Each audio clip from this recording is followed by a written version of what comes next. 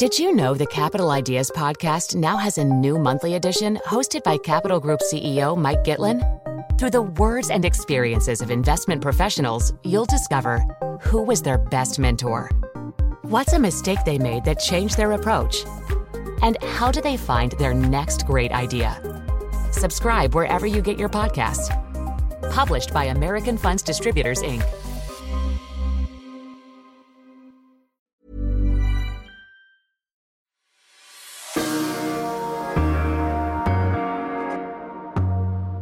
Hello, you're listening to Culture Call, a transatlantic conversation from the Financial Times. I'm Griselda Murray Brown in London. And I'm Lila Raptopoulos in New York. Coming up on today's episode. For some reason, I like to draw greed. I think greed is very, very funny. Like, it's the scariest feeling to me, maybe because I was such a good little girl who tried to never be greedy. I think stupidity is really funny. If you expected something and your expectation was foiled, that's a really silly place to be. And I like the facial expression that comes with it. Today's guest is the New Yorker cartoonist Liana Finck. Yeah, you may recognize Liana Finck. Her work is all over the New Yorker. She has this very simple, fast style of line drawings that kind of perfectly articulate the awkwardness of being human. She's just very good at that. She also has a monthly New Yorker illustrated advice column from the point of view of her dog called Dear Pepper, which is excellent advice, actually. As a testament to her ability to articulate the things that we feel but can't ourselves, she is extremely popular on Instagram. She has about 500,000 followers. Ariana Grande got in touch with her because she really wanted her to illustrate her single that came out during quarantine with Justin Bieber called Stuck With You. And honestly, most importantly, she's just a very original person with a very unique and delightful mind. And it was a pleasure to speak with her. Lila, I can't believe it's now our penultimate episode of the season. I know. There's a part of me that wants to say, like, it went by so fast, and it did go by so fast. And also there was a whole pandemic halfway through it. And so then it went by slow. But I kind of can't believe we've only got one more. Yeah, we have just one more episode. And fairly shortly after that, I'll be going on maternity leave. So, you know, that'll be fun. I'll just be like sipping cocktails in the sun and having a year off. Lila, you'll have a bit of time to do some writing and plan for the next season without me, which I'm slightly heartbroken to think about. I know. My hope is that you're going to get very bored of your baby and start calling into the show because you'll have so much time on your hands to do some cultural research and you'll have a lot of things to tell us about what we should be watching. But I'm going to try not to think about it yet. Yes, no, we don't have to think about it yet. Anyway, tell me, how are you? What have you been doing the last 2 weeks?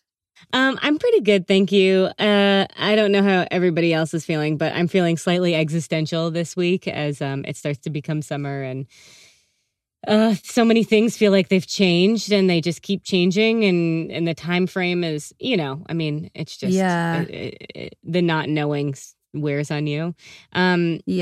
But I do have two very quick cultural suggestions. Grizz, last episode you had gone on a little bit of I wouldn't call it a rant. I would. You had a theory basically that we were being served a poor assortment of Netflix documentaries. Yeah, last week I went on a bit of a rant about particularly Netflix documentaries and how extremely mediocre many of them are. But I think we both had the sense that actually we just don't really know what's out there on Netflix always because there's so much stuff and the algorithm chooses things for you and they're not always the best things. I, for example, are being served up constant baby documentaries, which are not good and I should stop watching them. And so you had the great idea of asking our listeners to recommend the stuff that is really good and that's maybe a bit like buried treasure on these streaming platforms and sort of compiling a list of all their recommendations. Yeah, so we've been getting a lot of really great stuff in. And one night I was in that very scenario of like, what should we do? Please no, don't make me watch whatever the greatest homes of all time. And I looked at Twitter and we had a suggestion from Martha O'Neill about a documentary called Three Identical Strangers. It's on Netflix and it's from 2018. And I had heard of it and forgotten. You probably the same, Grizz. I don't know if you've seen it. No, I haven't seen it, but I remember lot of people talking about it at the time. Yeah. It was a whirlwind. Like, it really was a wild ride. It was extremely good. It was basically about triplets who were separated at birth, a true story. And then they found each other in college, and then they started to find out some darker things about how and why they were separated. And holy expletive, drama ensues. I highly recommend it. Yeah, I'm definitely going to watch that. Also, my siblings are twins. Oh, yeah. And I find those kind of dynamics really interesting. So triplets is a whole other level of fascinating to me. Yeah, you'll love it. At the end of the show, we'll share a couple more streaming recommendations from listeners. But that's my big one for this week. My other recommendation is a short video by Martin Wolf. I don't know if you've heard of him. Kind of a big deal. It feels like a joke. Like, how many Martin Wolfs does it take to screw in a light bulb? Like, none, because his mind is so big that he just does it by osmosis. Anyway, bad joke. Martin Wolf is basically one of the premier economists in the world. He's also our chief economics commentator and our colleague. And he's also an extremely kind person who, if you meet him, he'll ask you about your family and kind of cares to hear the answer. Anyway, Martin did a video last week where he talked through what he imagines will happen after the pandemic is over.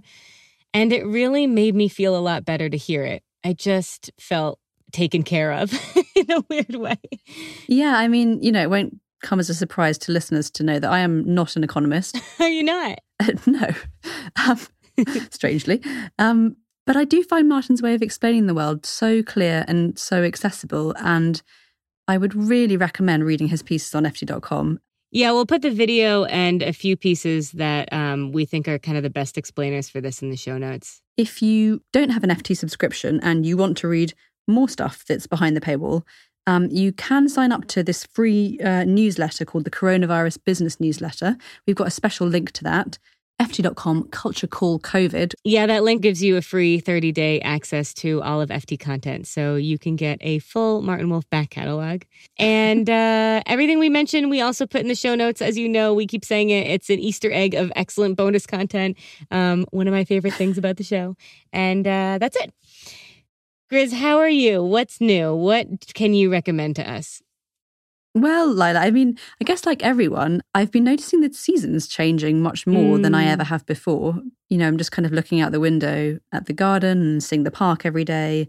And yeah, I mean, London is in bloom, spring is becoming summer. And in a way, it's sad because it's marking quite how much time we've been in quarantine. Right. But in another way, it's just, it's very simple and joyful, isn't it? Just it is. Being outside in the summer. And I've discovered an app, which is also a website, called Tree Talk, which is amazing. You enter your address and it maps out all the unusual trees in your area and designs a walk for you. Nice. Sadly, it actually only works in London, but I'd recommend it if you live here. Yeah. This is a really good way to mix things up and to sort of see your local area through a fresh lens and to learn some stuff about trees. That's a really good recommendation, actually. There are some apps that do that. In the US here, there's one called Leaf Snap. I'm sure in every area there's a different one. But I've been thinking about that, Grizz. Like, you kind of get used to the walk. And I think there are two things that can open it up for you. One is birds and one is trees. It's like these are two things that normally sort of blur into the background. But if you learn a little bit of the language, if you can like learn the sounds or the views of birds or start to be able to identify the trees, then suddenly your walk opens up. There's like a lot more texture to your surroundings. Yeah, completely. And you just begin to appreciate what's literally on your doorstep. Yeah, and understand it. Cool. What else? So I have another recommendation, which is a great film that came out actually a couple of years ago now called 120 BPM, so like beats per minute. One of the things that we've been doing during the lockdown is catching up on films that we missed in the cinema over the last couple of years. Yeah. And 120 BPM is one of those. It's a French film. It's set in Paris in the early 1990s. And it's about a branch of ACT UP, which is the AIDS activist group, which started in New York, I think. And it paints a really vivid picture of the gay scene in Paris at that time, as well as the wider culture. I mean, it's a great film, but it was also quite an interesting film to watch at this moment. And I hadn't really thought about this when we chose it. But it's about a small group of people fighting a pandemic and sort of trying desperately hard to raise awareness about it and coming up against a lot of hostility. And of course, the way that, HIV victims then were stigmatized, and the way that we think about COVID victims and patients now is very different. But there was something about the sense of fear and panic sweeping through a community that felt very poignant, and it felt like a good time to watch this film if you haven't seen it already. Yeah, this is such an interesting comparison that I keep hearing being made. Yeah. Of the AIDS pandemic to this pandemic, and that like it just kind of came and no one knew why or how or... Yeah, exactly. That sounds really good. It's a great film. And you can watch it on Amazon Prime, or like me, you can rent it on places like YouTube or Google.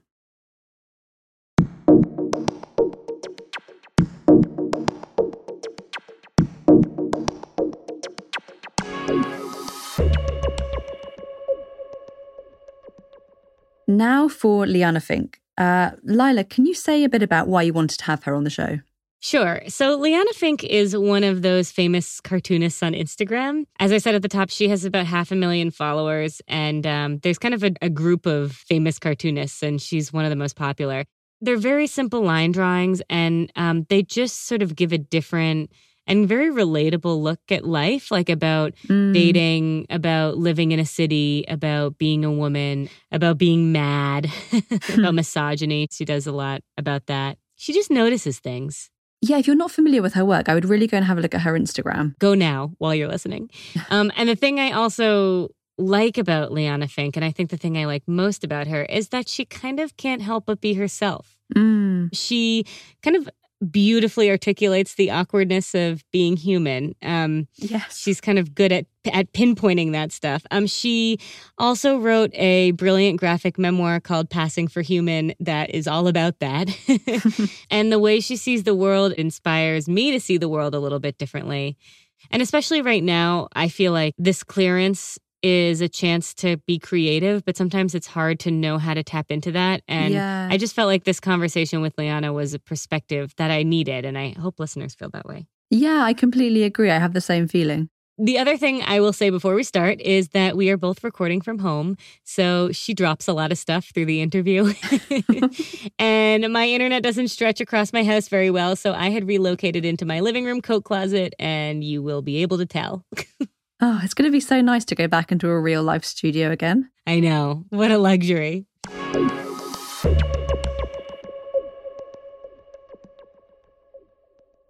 Hi, how are you? I'm good. How are you? Good. Thank you so much for being on Culture Call. Thanks for having me. I'm gonna be listening to this podcast now. I really love the beginnings of what I've heard. Thank you. I told you when I wrote you, but I've been such a fan of your work. And especially right now, it feels kind of like nice to have other people looking in different directions at this very weird period of quarantine. Thank you. Yeah, it is so weird. It's so hard to understand. We should probably start here. How are you doing? I'm doing well. Besides, like, there's been grief, and that's been bad. But on like the granular level, I'm doing really well. I'm an introvert who tries very, very, very hard to be an extrovert. Like, I travel nonstop. I'm always doing meetings. I'm always seeing people. And I was traveling away from New York pretty much nonstop this past year. And I wasn't able to really be myself and do my work. And so it's been kind of amazing for me to get to just stay home and draw. And I'm realizing that I actually love it and I don't need to fight it so hard. You had a list in The New Yorker recently of things you don't actually miss. And it included like haircuts and the fear of passing up a chance to network. Yeah. And being on like a very different page from others when it comes to personal space. Yeah. I know I still feel like I'm on a different page from others when it comes to personal space, but at least now I know I'm right. Like before, if someone would walk within 6 feet of me, which happened like twice a second because I live in New York, I felt like a crazy person. But now I'm just trying to not get everyone sick. I'm curious about how your creative process has changed in this period.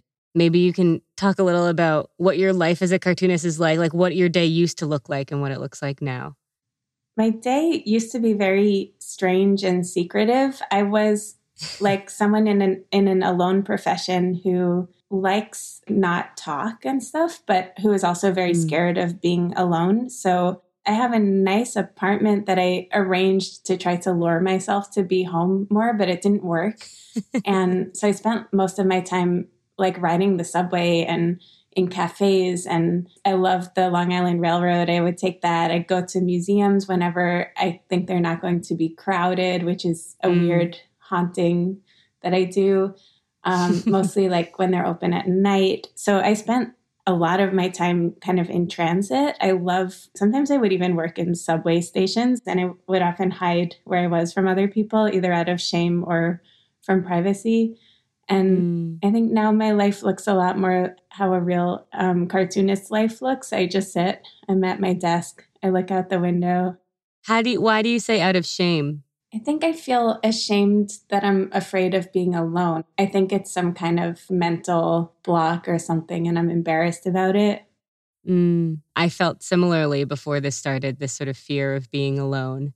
It might be a New York fear. It might be like a fear of living in a false bubble of privacy in a very public city. Right. Is it osmosis where like a cell wants to have as many molecules inside as there are outside of it? And you feel that way about New Yorkers specifically? Yeah, like your apartment is the cell and you're like this one unit in this like strangely empty cell, but outside the cell there is so much going on and it's not right.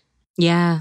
In the beginning, I had this false assumption that if you're not going to be in the world of New York and New York isn't on the way it usually is, then you could really be anywhere and it wouldn't matter. Yeah. And that actually you get stuck in your apartment. And then actually over time, I've started to feel that that's not true. I mean, if I was in the countryside, it would be extremely different. And there is something about being in New York that still feels like I'm going through something with people. Yes. Like we're still in this together. I'm curious, do you feel that way? I feel so not lonely. I wonder if this would be a lonelier experience somewhere else.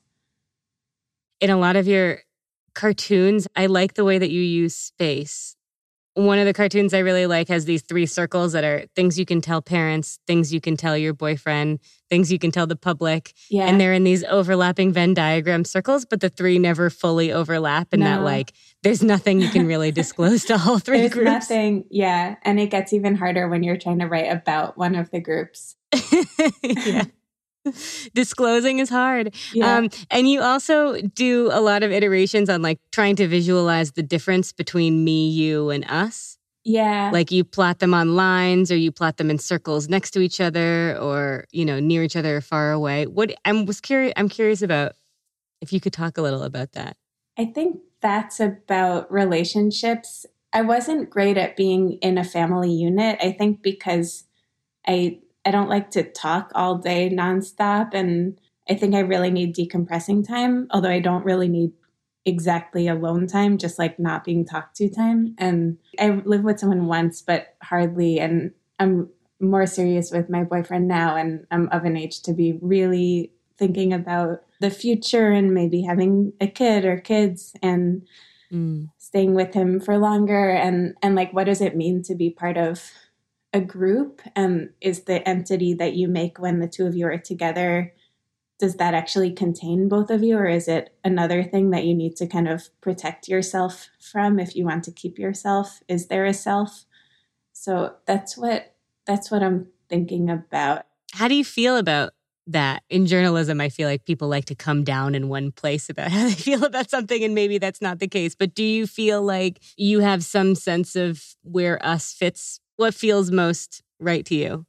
I feel I'll never feel easy about it. I don't think I feel easy about being a human.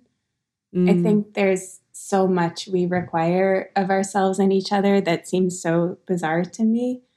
I'm sure I would feel that as an animal also. Can I ask, there's things that different people require of you. What do you mean by that? A lot of the ways that society functions that people just do, like whether they like it or not, it's fine for them. I think for me, it feels like torture. I'm listening to Jane Austen on tape now. So like I'm listening to Emma and she has to go visit the Miss Bateses and she doesn't want to. They're these like very well-meaning but very annoying women who live in her neighborhood and they're poor. So everyone is very nice to them and stops by to show them that they respect them. And Emma admits that she doesn't really want to visit these women. So I feel like that all the time. Like going to school felt like torture for me, like sitting there all day. Holidays often feel like torture, just like preparing the food, going to the place, sitting, like doing this thing that I don't feel like anyone really likes it. And I feel like it's so weird that you're with people you love and yet you're not really, none of you are really connecting. You're just doing this kind of formal dance that you're not feeling in your heart. Like that it just shocks me. And like polite conversation kind of shocks me when you're not feeling it and stuff like that.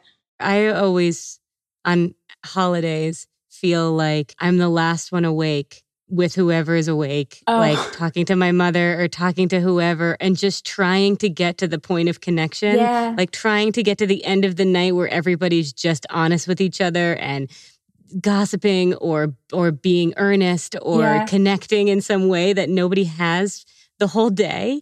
You're waiting it out. And then when it works, you're like, oh, holidays really are good. But can't you just get to that good place without all of the other stuff? I think other people don't feel this way. I think a lot of people kind of like the other stuff, and I'm not sure why.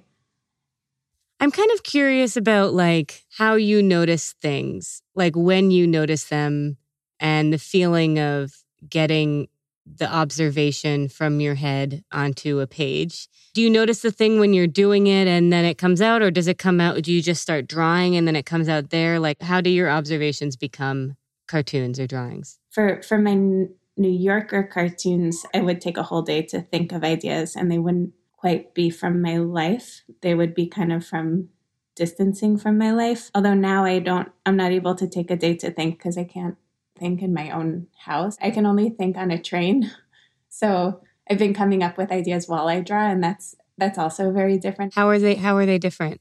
Like they used to be really like on the absurdist scale. Like often they would be about something I saw out the window on the train and just kind of making myself think of something clever about that thing. Like I would look at power lines and think, what is there about power lines? And if something made me smile, that was my litmus test. Do you feel like the stuff that you're coming up with is related often to this quarantine experience, or no? I don't know. I feel like there was only so much to say about my own quarantine experience, and I've said it already. And I think I have this fear that I'll get it wrong. Like it's a test and everyone knows the right answer, and that if I talk about it, they'll see that I don't get it. I think it's something like shyness, but not enough. I wish more, but it's not really coming. I feel like now is sort of like the ideal time to have a crisis of confidence. Because like we just don't have the normal in-person feedback loops that we usually do. And like socializing on Zoom is like truly torturous. Zoom is horrible. It's horrible. The worst part is that the loudest voice is the one who gets to talk. Yeah, that's so true. People talk about like gaining or finding confidence. I guess I wonder whether like that is being tested right now. But I find you to be an extremely confident person. You self-identify as shy or formerly shy, but you also seem very confident. And I'm curious like where you think confidence comes from or where it comes from for you, and also just whether that you feel that's also being tested by this time. Ooh, I don't know. I feel confidence when I'm getting positive reinforcement, and I feel very not confident when I'm not, like second guessing everything. I think I'm so self-conscious that it's not a help to me to be self-conscious, and I need to kind of short circuit that. That's why I draw so fast. If I drew slower, I would be invested in the drawing being nice, and then I would never let it out because it would never be nice enough. Yeah. It's interesting you say that. I've been like thinking about that a lot. And what draws me to you and your work is that you seem like you're so fully yourself everywhere. I mean, like you can't not be yourself. Like I admire that. Thank you. Yeah, I don't feel that on the inside. I feel like I change drastically from depending on who I'm talking to, but I think that's just how I feel on the inside. And no one can see it, which is very strange. Yeah. I also think that like a lot of your work speaks to the forces that keep us from being like 100% ourselves. I'm thinking also, especially in your memoir about the character of the shadow. You wrote a memoir where you can probably explain it better. But no, I wish I could. I can't. I've tried. That's like the first sign a book's not going to sell super well is if you can't describe it and you're the author. If I could describe it, the shadow is something that women have that encourages them to be who they are outside of the boundaries of what society wants them to be. Yes, a living shadow. And that, according to the book, most women lose or have lost their shadow as they grow up. And the book is about my battle to try to keep my shadow. And then spoiler alert, I realized that my shadow is a very weird, scary shadow who makes me not able to fit into society. So I drive her away. And then it's about regretting that. Yeah, you said in the memoir and elsewhere that you didn't feel like you fit in fully growing up. Was there a point where you feel like you did? Or did you sort of give up on the idea that any of us fit in? I started feeling like I fit in when I was 23 or so. I had a Fulbright to go to Belgium, and I felt comfortable with those people, and it was such a new experience for me. This was the first time I'd felt comfortable with friends. I liked my friends when I was really young. I didn't have a lot of friends, but I liked the ones I had. But then something happened pretty young. I just stopped feeling like I had anything in common with my friends, and I went to a small Jewish school in a suburb, and I didn't live in the suburb. I lived in the country. Being in school was really hard for me. It was just too much going on. And I was shy. I was so shy that I would forget words all the time, and it was hard for me to have a conversation. So being in a country where I didn't speak the language, that was okay. Like there was no shame associated with that. So that's what's good for shy people in living somewhere else, I think. So that was good. Also, like getting a grant is a sign of success. And I think I needed the confidence. It was really nice to have that nice thing and feel like I wasn't a weight on society for a second. Yeah. Now that you have such a following, what does that feel like? How do you feel about fame? What's your relationship to it, especially considering the loneliness that you felt growing up? Well, first of all, I don't feel famous, but I do feel, I feel like somewhat successful, or like me, like I don't feel shame, I guess. So the lack of shame is so nice. And so, of course, I still sometimes feel shame. Like when I don't sell cartoons for a while, I feel like I'm going to lose my apartment and stuff. And that's a very familiar terror.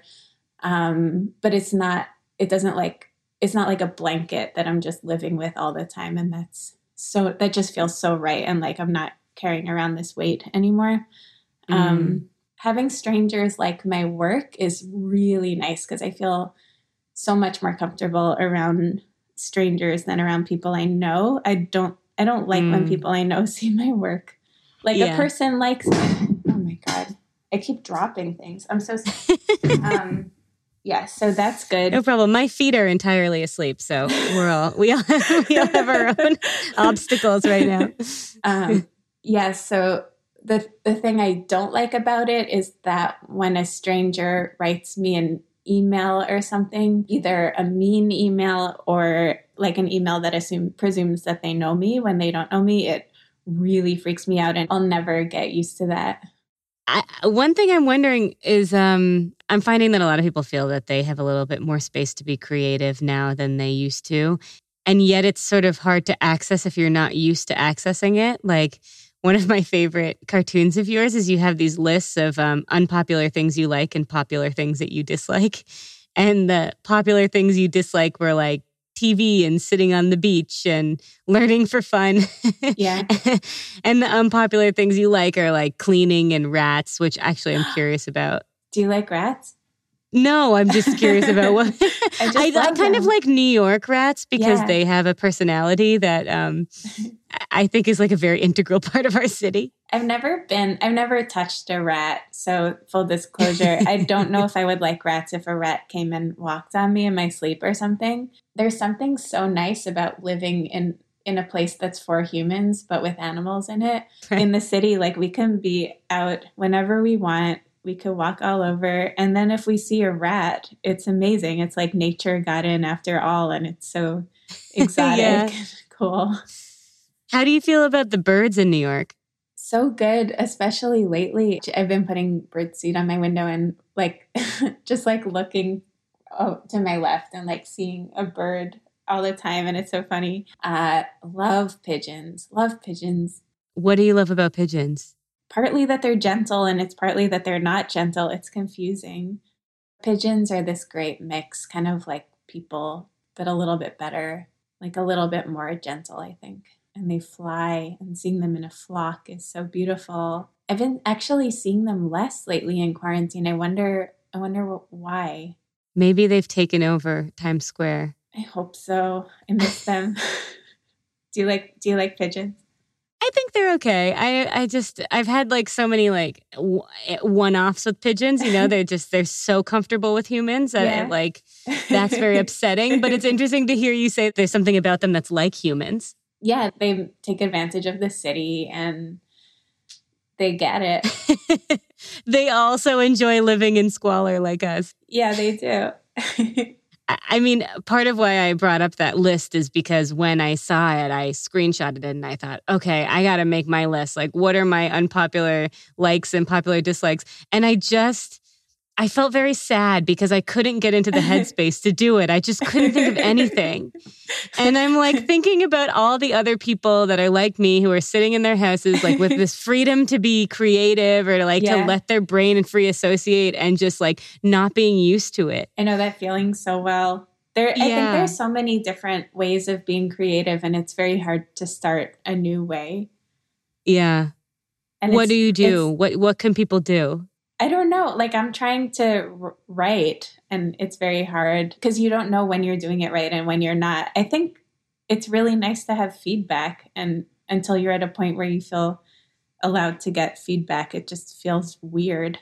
Also, I think it's good to like list why it's hard. And a lot of that isn't your own lack of creativity. A lot of that is that you're not plugged into the infrastructure to feel like it's a useful thing for you to be doing. Mm-hmm. If you think it's hard to do because it would be kind of out of character for you to post that on social media. And so you wouldn't. And so no one will see it. And so why are you doing it? Like that's not about you.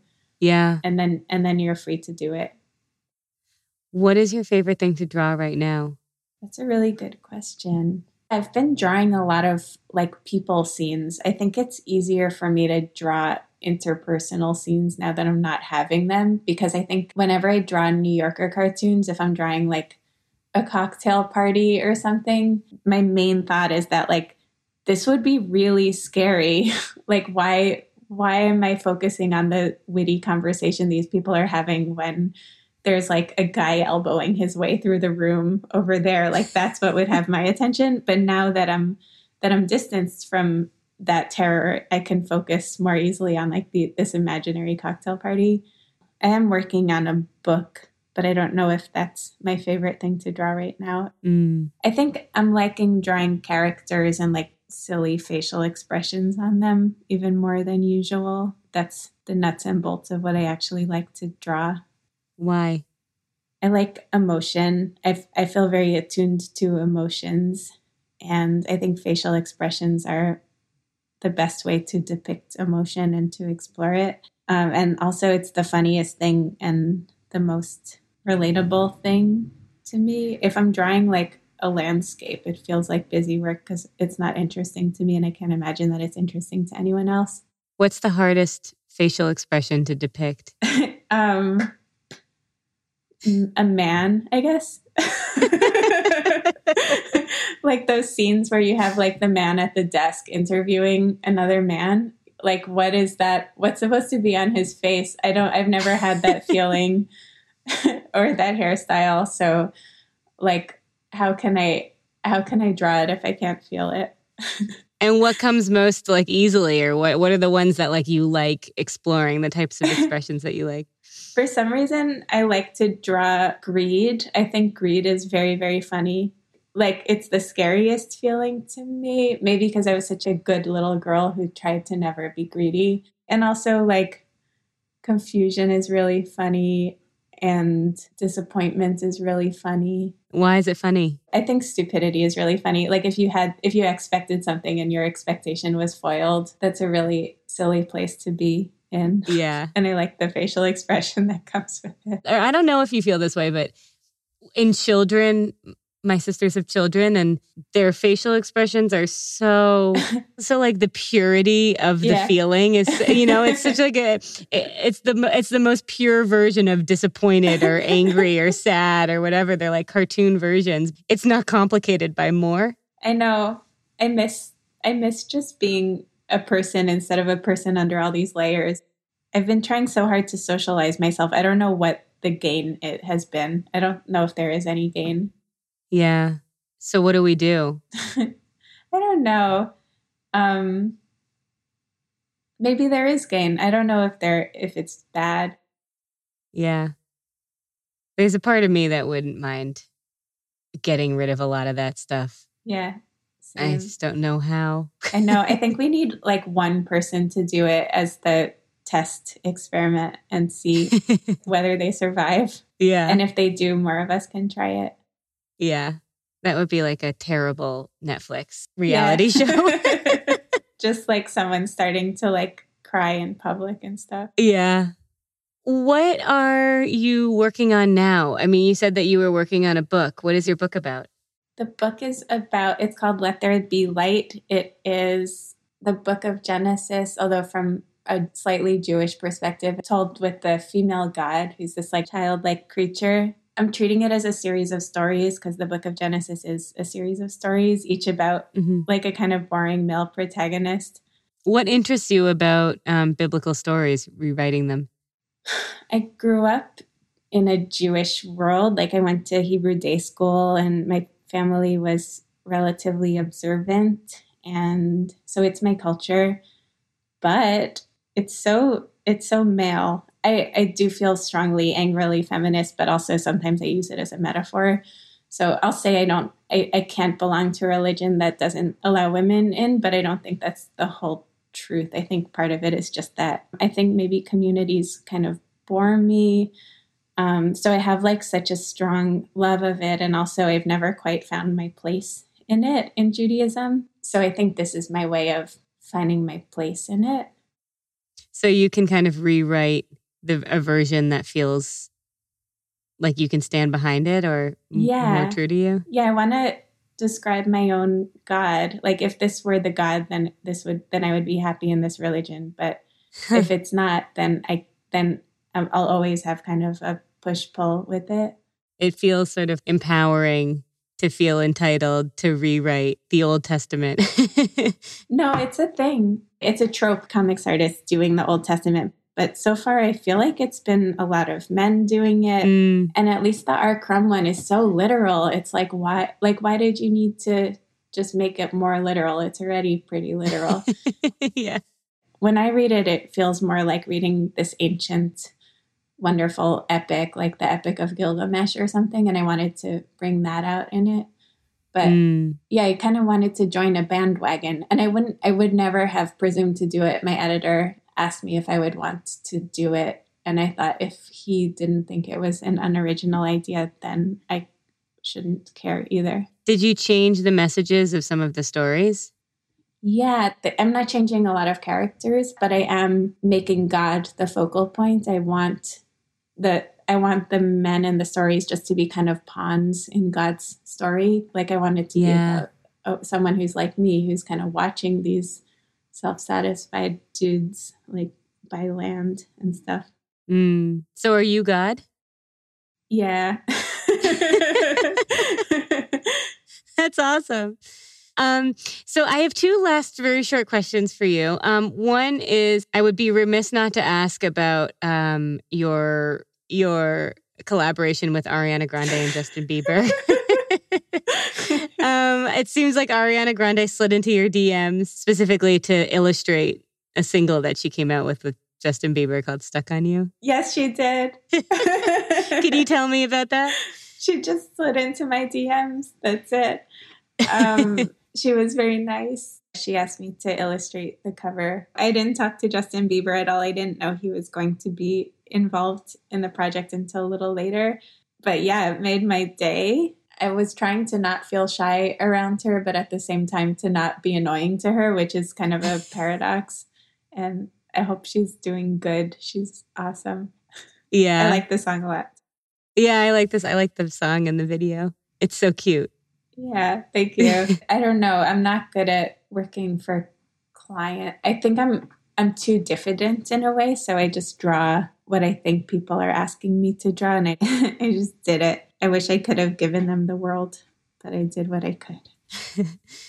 My last thing is just a lot of our listeners are writing in to give kind of cultural recommendations or just talk about what they've been reading or watching. Do you have any recommendations for people who aren't used to reading graphic novels, or where would you start? Okay, start with pretty much anything by Gabrielle Bell. I loved a book by her that came out recently called Everything is Flammable. And Roz Chast's book, Can't We Talk About Something More Pleasant, came out maybe 10 years ago, and it's a tour de force. It's so good. It's about taking care of her older parents and watching them get sicker and die. And I love a series of books about a character named Wendy by Walter Scott. It's so he gets all the facial expressions right. It's about the art world. It's so mean and smart and so good. I love mean art about the art world. Oh, yeah, me too. It's so rare to have a comics artist who's also actively in the art world. Most of us fled the art world, like me. He's our insider, our inside spy. Liana, thank you so much for being on the podcast. This was such a pleasure. Thank you so much for having me. This is really fun. Yeah, it was so nice to get out of the pandemic for a minute, both be able to explore it and be able to escape it. So thank you. I hope you're safe in that closet. Thank you. I think I'll be okay. It seems like the safest place to be.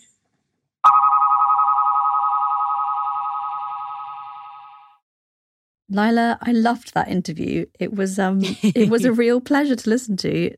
Liana Finck is so brilliant. Yeah. Her love for rats and pigeons and the way that she said they get it about sort of how to live in a city. I know, they do. It was one of many moments. It's the thing about everything she says. You're like, yeah, that's true.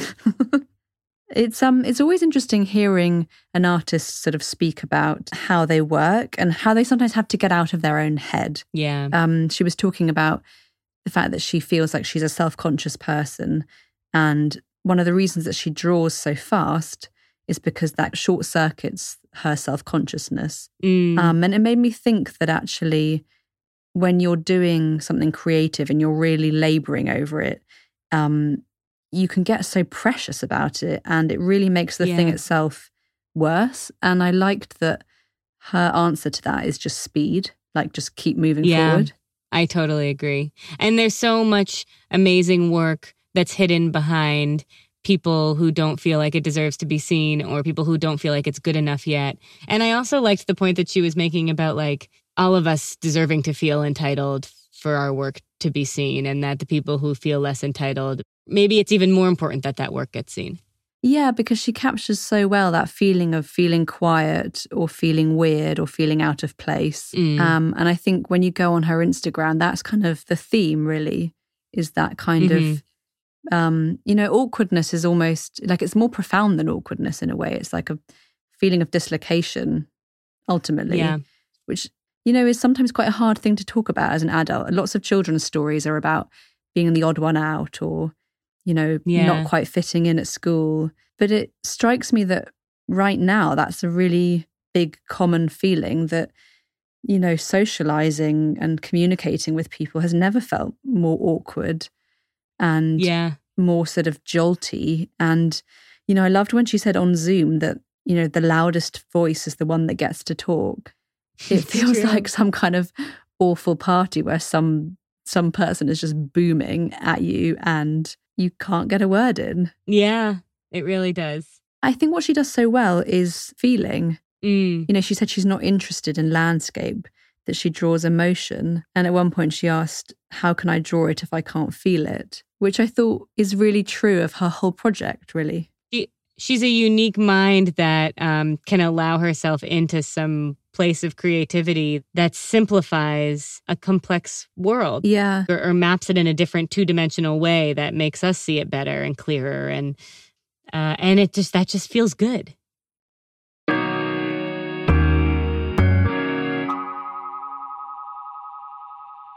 That's almost it for this week. Before we go, here are a few listener recommendations from streaming platforms of things to watch. Victoria Amico, who I think is based in London, wrote to us with tons of great recommendations, including 13th, which is, of course, Ava DuVernay's powerful documentary, which Victoria says will leave you feeling both informed and outraged. The film has academics and activists and politicians taking you through the legacy of slavery and how that feeds into America's justice system. She also recommended The Great Hack, which is about the Cambridge Analytica scandal. And she says, warning, the documentary will feed into the Remain-Leave Trump-Hillary divide. So if this is a touchy subject in your household, you may want to watch it alone in order to sustain lockdown harmony. So that's also a good caveat for that one. Kana Kamagai from Tokyo suggested Never Have I Ever on Netflix, which I am also watching. It's Mindy Kaling's show, and the first episode's a little silly, but it's very Mindy Kaling, and it just gets better and better. It deals with grief in a very thoughtful, excellent way. She also recommends Tiger Tail, which is a film from Alan Yang, the co-creator of Master of None. It's a family drama about a man who moves from Taiwan to the U.S. based on his personal history. That's just a taste, many more to come. We are still collecting, so keep sharing at culturecall@ft.com or anywhere else that you can reach us, and we will have a big list for you next episode. Stay tuned.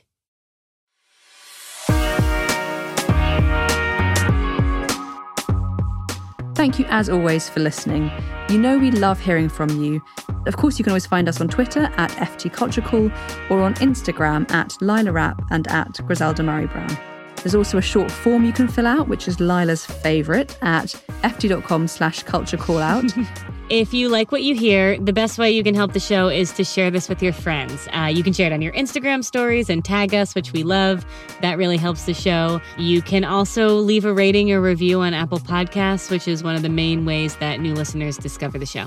We will both be back in 2 weeks' time for our season finale, in which I will be speaking to the photographer Tyler Mitchell, who shot to fame at just 23 when he took Beyoncé's picture for the cover of Vogue. I'm going to be asking him how he does his job right now, as well as what it's like to find success so young, and something I'm really interested in, the dynamic between the artist making the portrait and the subject. We've been Lila Raptopoulos and Griselda Murray Brown. Culture Call is produced by Lena Prestwood. And our music is composed by Fatum.